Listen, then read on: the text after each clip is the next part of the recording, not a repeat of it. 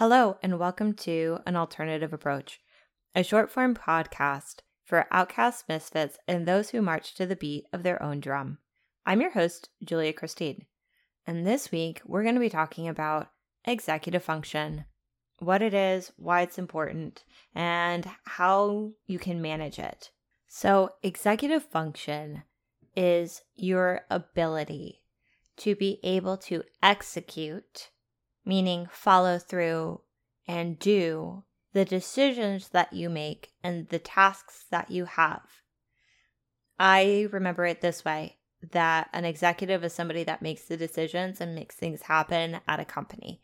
And this is basically the head of your company, or the company in your head, depending on how you want to look at it. Okay, so that's what that is. Why this is important.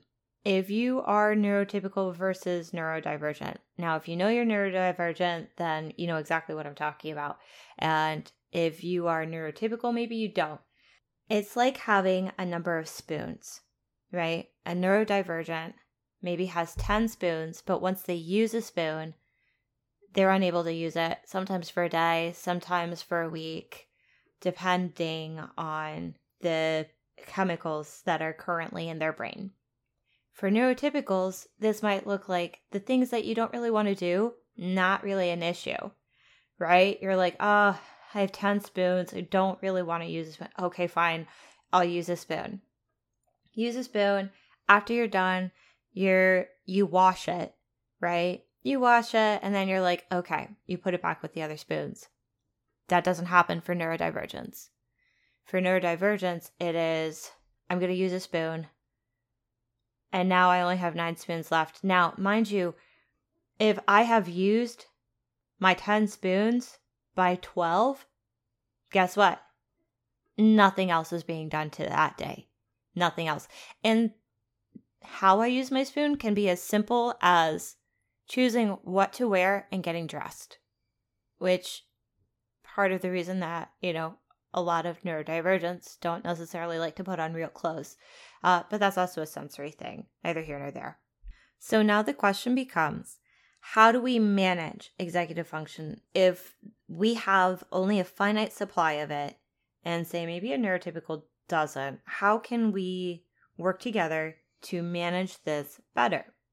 One is to understand, for those that are neurotypical, for those that don't struggle in this way, that you offer a little bit more understanding. Understand that you only have a finite number of decisions or tasks that can be completed in a day.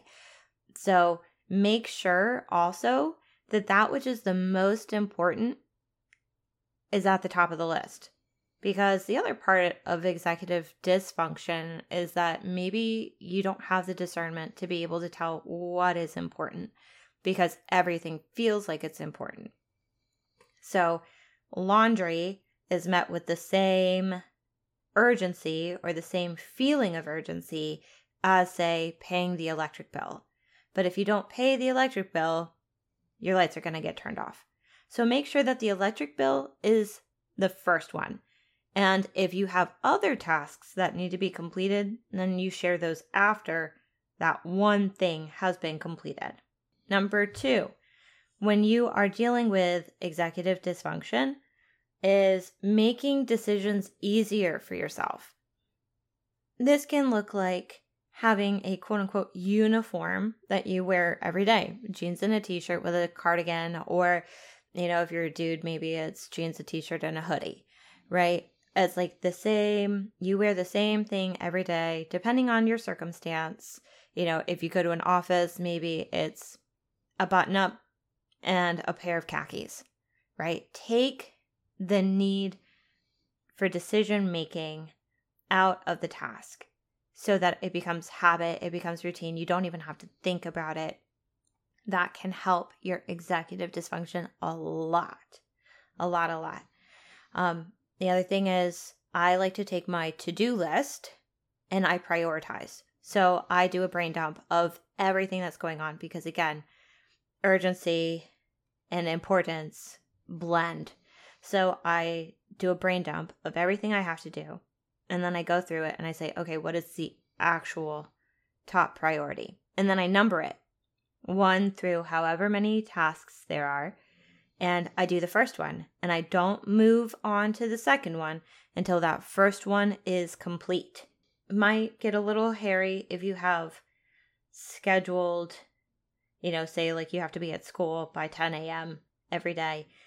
Then you make sure that those things are also taken into account for. But it's kind of like you're not trying to do all of these other things before then, right? You have one thing to do. Maybe it's your homework for that day. Not that we would ever do that. But you do. So it's like, okay, I'm not going to do anything else but my homework. Now, the other part of that is we might have issues even starting the task. So here's number 4. Is that number 4? I think that's number 4. Is break down the task into smaller pieces.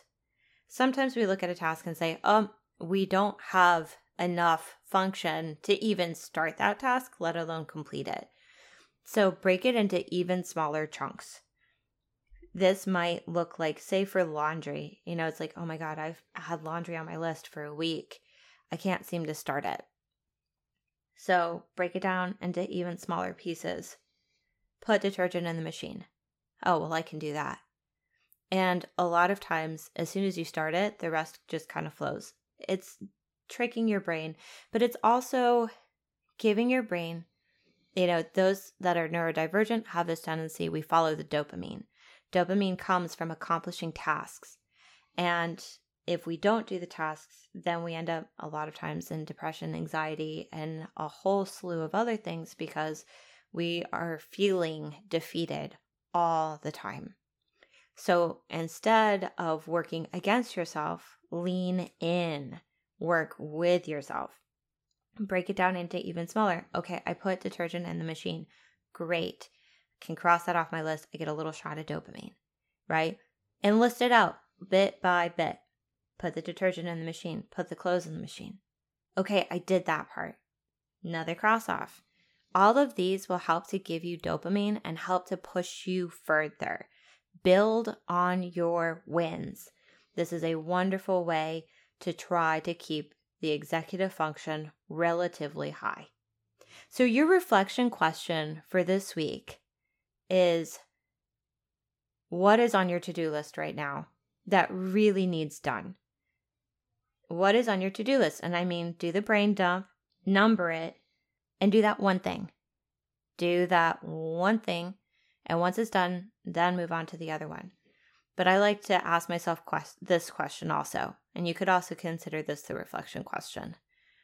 What is the one thing that absolutely has to happen today? That if you only accomplish this one thing, that you could go to bed feeling like you've done something. Do that thing. This has been an alternative approach. Thank you so much for listening. If you found this helpful, will you share it with a friend? And if you really like this, be sure to subscribe. I will see you next week.